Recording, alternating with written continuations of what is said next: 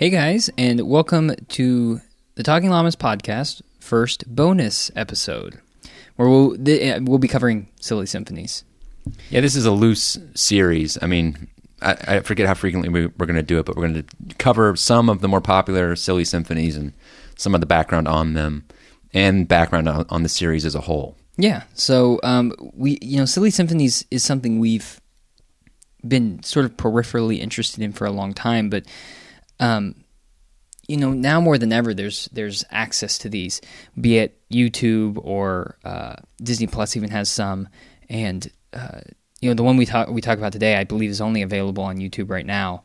But yeah, well, it's worth noting too that a lot of people think about classic Disney and they'll think about Snow White, Mickey Mouse for sure. Like Mickey Mouse shorts. Mickey Mouse shorts is probably what they would be most familiar with, and then Donald Duck, Goofy, and so on.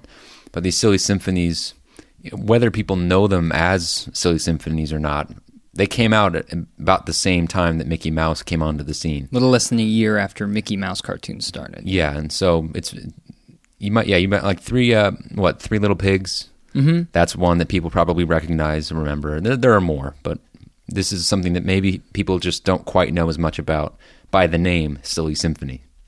So the one we're talking about today is the sort of inaugural piece, the Skeleton Dance, which I think is pretty well known amongst, what would you say, like really, really big Disney fans, but maybe not the general public. I wonder how many people, if you asked, like, there's a lot of people I know at work who are really into Disney, in a way, they like talking about it, but I wonder if I asked them about the Skeleton Dance, if they'd have any idea what that was. What do you think? I think it's probably fairly unpopular. Disney historians for sure are into all this stuff, and fans of classic Disney, yeah, probably. It may be the kind of thing where people recognize it when they see it. For me, I recognize it when I hear it, because I hear clips from it at the museum all the time. Okay. So if you've been to that Walt Disney Family Museum, you know at least images and sound from it, if not the whole 5.5 minute picture. The symphonies sort of acted as I don't know, it seems like, and we read this book, or we've both read this through this book and the introduction to the book about Silly Symphonies, and it explains how the symphonies were sort of a testing ground for a lot of innovations and things that would be later used in feature-length films and that sort of thing, like Technicolor and the multiplane camera, those sorts of things. Different special effects, synchronizing music to the animation. And Walt Disney used these as sort of a stepping stone into the feature-length films and a testing ground for the things that he would later use, and that now are sort of commonplace, but back then were like completely innovative. So it's really interesting to watch these, and with that in mind, that these cartoons, even though they're kind of archaic in a lot of ways, they really at the time were revolutionary pieces of art. I mean, and watching them now, they're really old, and of course, and that kind of shows. But at the same time, it's kind of amazing when you watch it too, that they were able to do these sorts of things even in the late 20s. Well, think about it. A lot of film was silent at the time. That's true. And music probably, I don't know for sure, but I imagine that music came onto the scene like just behind the silent film. Yeah, and this is true for people, live action. But then even cartoons kind of started with some sound effects here and there. And I think Walt was synchronizing, with Mickey early on some sound effects, and the dialogue was there. But this, it was so much more advanced and risky. Especially to have, what was there? There was some, not controversy, but like theorists of film, given that talkies, as they were called, mm-hmm. were sort of new ideas. People didn't quite know if it would work. So there was that kind of stuff where with Walt, what he was doing, people didn't know if it was really a great thing, but he was so good at making it work. Like I guess he had a vision that transcended any possible critiques. Yeah, or like any risks, major ones. Yeah, so this was the Mickey cartoons sort of I mean, those were hugely popular and did sort of help fund the Silly Symphonies, which again was sort of the testing ground for a lot of the stuff we see later. And the Skeleton Dance specifically, I mean, that's sort of the pilot for the Silly Symphony series. It's the initial showing. So they were trying to sell this to people to get a distributor for it, basically. And like you said, there was a lot of sort of hiccups to that, or what would you say? People skeptical of it and not wanting to invest in it. But eventually, they were able to get someone to distribute it, and again, that spawned this whole thing. I think they created 26 Silly Symphonies from 1929 to 1931.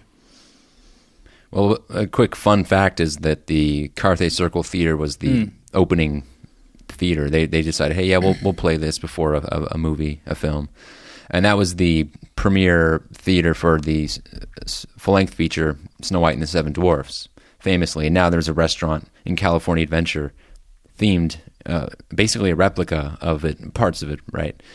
But it's interesting that you can track the moment in history where Disney sort of, I guess, came into contact with the Carthay Circle, and then here we still have a reference to it anyway today. That's really cool. But these Silly Symphonies were a step beyond the Mickey Mouse shorts because they were multidimensional in what they were trying to do in terms of creating mood was a big thing. Yeah. At least early on, you can see it definitely in the Skeleton Dance, but also tackling fairy tales. And yes. that comes later. We'll talk about those in other, episodes. But yeah, what else? There was a couple other things too. But the point is the color. I mean, making it all come together, and you can really see by the end of the Silly Symphonies how it helped create the features and what made them so good.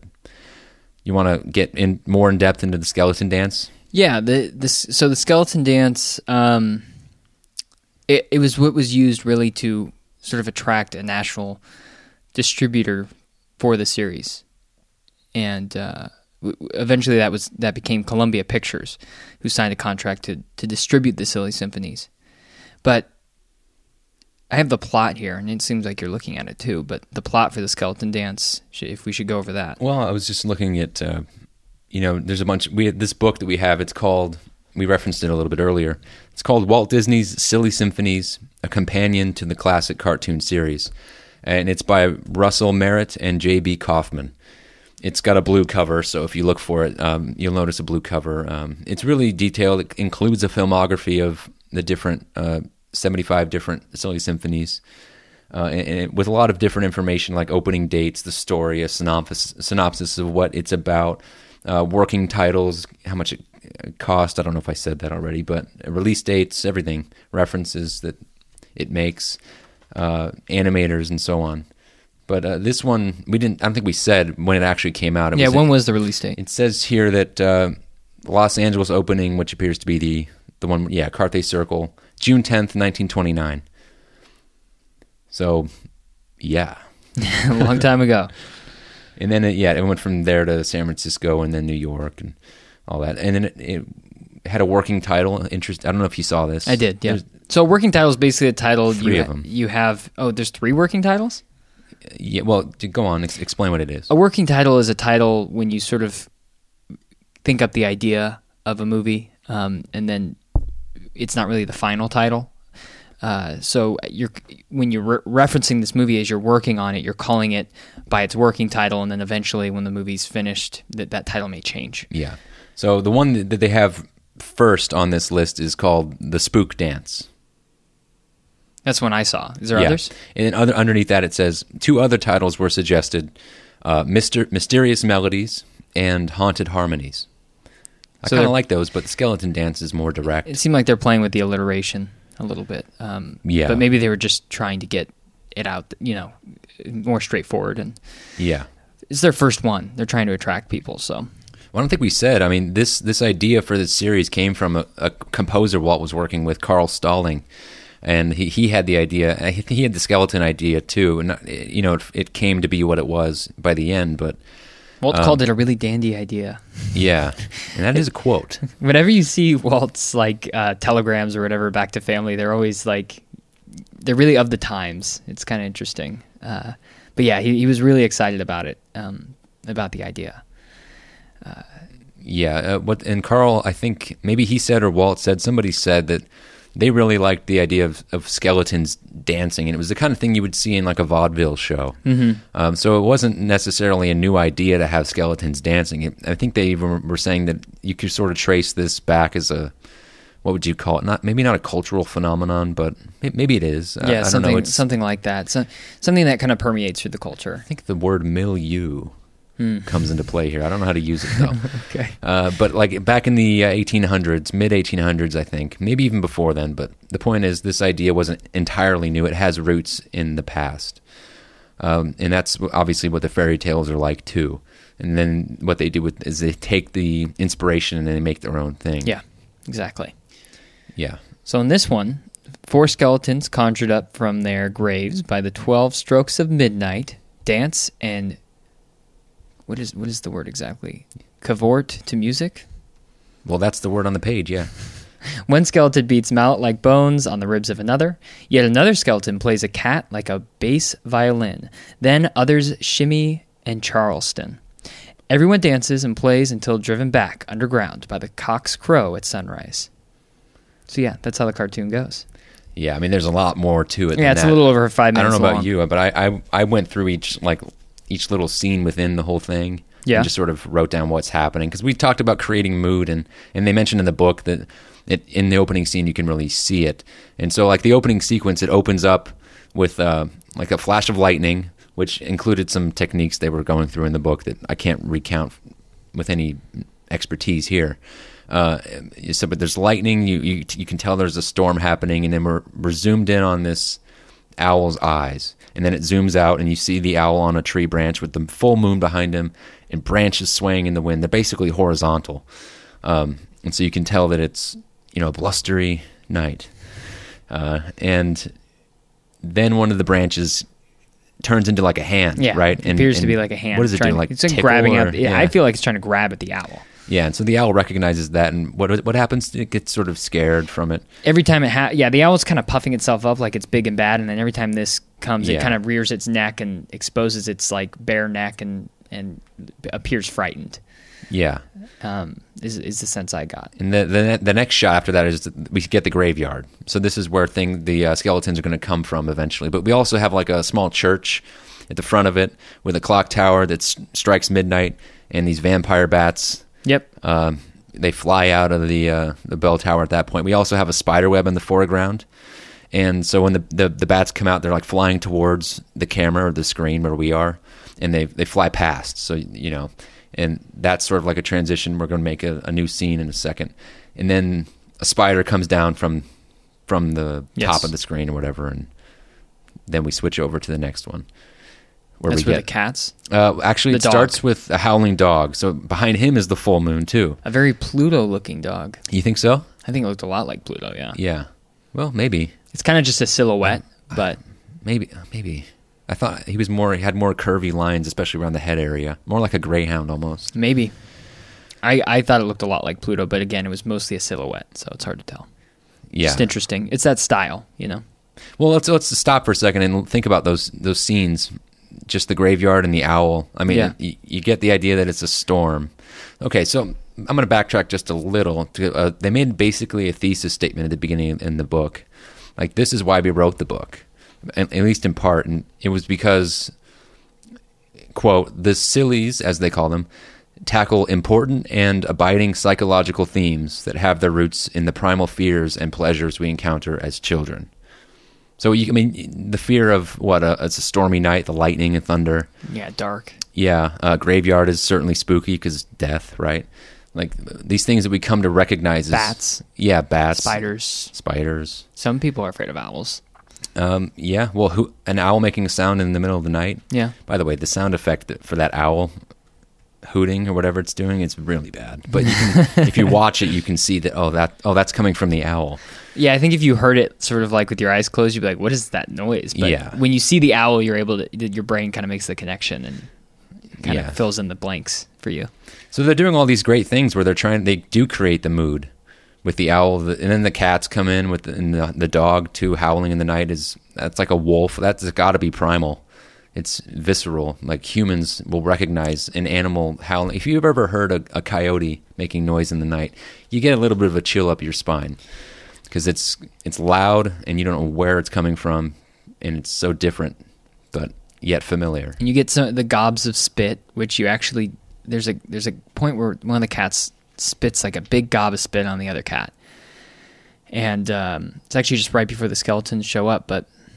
That's something that you see in some Mickey cartoons, and you see, Really? you see an example. You see it in Steamboat Willie. Pete spits on Mickey, or Steamboat Willie, whatever. But that's something that I noticed. You do see that sort of thing in other Mickey cartoons. Yeah, so shortly after the cats finish their little dance, because they're sort of tugging at each other, apparently spitting at each other. I didn't catch that, but that's interesting. They grab each other's noses and stretch them. And then this is where we get to see the first skeleton appear. One skeleton appears first, and so he comes from behind one of the tombstones that's in between the two cats. So the two cats there's 3 tombstones, and the cats are on the left and the right tombstone with one in the middle.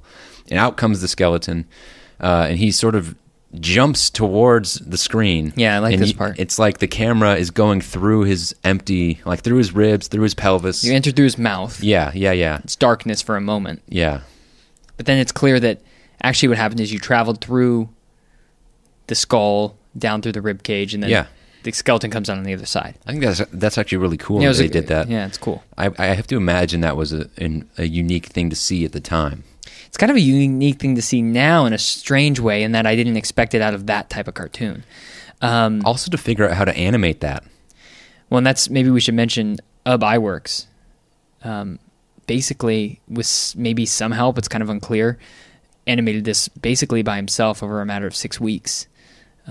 Basically doing nothing else for 6 weeks. Just really worked hard on this, it sounds like. So we've talked about him in the past, but a really essential animator in Disney's history. And innovator, but we can talk about him later because there's a lot of actually really cool stuff that he did. Okay. And by later, I mean a separate episode. Yeah. No, I don't want to get too deep into him, but the point is he spent 6 weeks doing this and very little else, with next to no help, just because that was the setup at the time, not because, Yeah. It wasn't. There might have been 1 or 2 animators who helped, but again, unclear. Yeah. So, anyways. Yeah, so next the skeleton, he's out of the tombstone or the grave, and he comes out he's gone I guess the camera's gone through him technically, but then eventually we see him basically on the stage that will be where the skeletons dance. He's doing his own little dance and series of movements, and this is where we really get to see the synchronized music. Yeah. It stands out in this moment, and it's actually pretty cool. I don't know that it stood out in any other parts of the earlier scenes. Maybe not, but here the whole dance is really all about it. But then he hears the owl make a sound, which again is not authentic, and then he freaks out and goes back behind the tombstone from where he came. And he sort of looks around, and he's, where did that come from? And then he sees it's an owl, and he's basically upset at it. Yeah. Takes off his head, throws it at the owl, hits the owl, and all the feathers fly off the owl. So there's this bare bird on a branch, and then the skeleton head bounces on the ground, perfectly back to the skeleton. And then I think after that, the rest of them sort of come out. And they all start playing various instruments of things within the graveyard. Well, you mentioned a couple of them. I mean, the one that really stands out is when towards the end of the dance, one of them, they don't have individual identities, but the thigh bones are taken out of the place. One of the of skeletons, them. And then that essentially just puts the other skeleton on basically all fours. Yeah. And so those are the mallets. Plays them like a xylophone. Yeah. One of the skeletons also plays a cat as like a bass. I couldn't tell if it was a bass, but it said it in the book. I was going to say like a violin. A bass violin is what the book said. Now, that's something also. Animals being played as instruments is something that you see in Mickey cartoons all the time. Yeah. So that's another one. But I mean, at that point, there had only been maybe 2 Mickey shorts. I mean, this was in production. Like this was almost simultaneous with Steamboat Willie. The idea and so I'm just saying the ideas were, they go back and forth. Yes, and you see that That's right. see that sort of that work in both of these types of cartoons. So it's interesting when you watch them and you notice that. Yeah, I mean, and the dancing is, like you said, it's synchronized to the music in a way that I think back then would have been really impressive, actually, to people. Well, they had a specific technique for doing it that we could cover in a separate one of these episodes or somewhere within this podcast that we do, because it's pretty interesting that they had a formula for it and it worked. And for all I know, they might have written the manual on how to do this. I don't know, but Steamboat Willie was one of the original ones that they did it with, and they were testing it. I think they tested it in sort of a showing that they did for like friends and family of Steamboat Willie, and they were all kind of like messing around trying to get. They weren't even synchronizing the sound; they were trying to make the sounds themselves and seeing if they could make it work. So that's just to say that if they weren't the first, they were sort of in line with the first. Like they were doing this sort of independently, whether they were the first people or not, without any type of playbook on how to have it done. So very impressive, very cool. Mm-hmm. Yeah, so I mean, I guess the tail end of this whole first Silly Symphony is the skeletons dancing and doing synchronized, but a bunch of gags too. The one playing the xylophone eventually pounds the skeleton that is the xylophone, just hits it so many times that it just collapses into a pile of bones. And that actually happens at the very end, because the rooster comes out. Rooster comes right about then. And that's sunrise. So they're out there doing this for like 6 hours. Yeah. Or whenever the sun rises. It could be 7 hours. But and then all the skeletons sort of realize that it's time to go back in the grave, and they collide on this sort of stage where they are in the graveyard, and they're just a pile of bones in the middle. Yeah. And then they reassemble as basically like a horse or a dog or something. Yeah, but all the heads are stacked up on each other, and then the body of like a horse or dog is behind them, and they all jump into the same grave. Except for one pair of legs. Like shin bone and foot. Yeah, and it's kicking the grave to let them in. They open up and grab it. And as the grave closes, because it sort of opens up like I don't know what it opens up like, but as it closes, then that's the end of the song, and that's the end of the Silly Symphony. Yep. This one's on YouTube. It's about 5 minutes long. You can find it pretty easily, and the quality's good. It's on, I think, Walt Disney Animation Studios channel. Oh, okay. So it's like the official version. Yeah, from what I can tell, the quality's good. Yes. So this should be. You should definitely go check this out. It's 5 minutes of your time, and it's. Not only is it a good Silly Symphony, but it's the inaugural one. It's the one that started it all out. It's the pilot, and it's really sort of a time capsule into the times and to what Walt Disney and his animators were working on back then and what they were trying to do. And this is a completely innovative cartoon, really, for the time. I think that's all I have to say about it. I really enjoy it. I'm sure we'll reference this one in future episodes because it's very important. Yeah. No, I enjoy this one quite a bit. So, all right. Well, without anything else to say, all right, or whatever, we will catch you on our next bonus episode. We will bid you guys. farewell. Yes, and we will see you on our next bonus episode, whenever that is. Indeed. Have a good one, guys. Take care.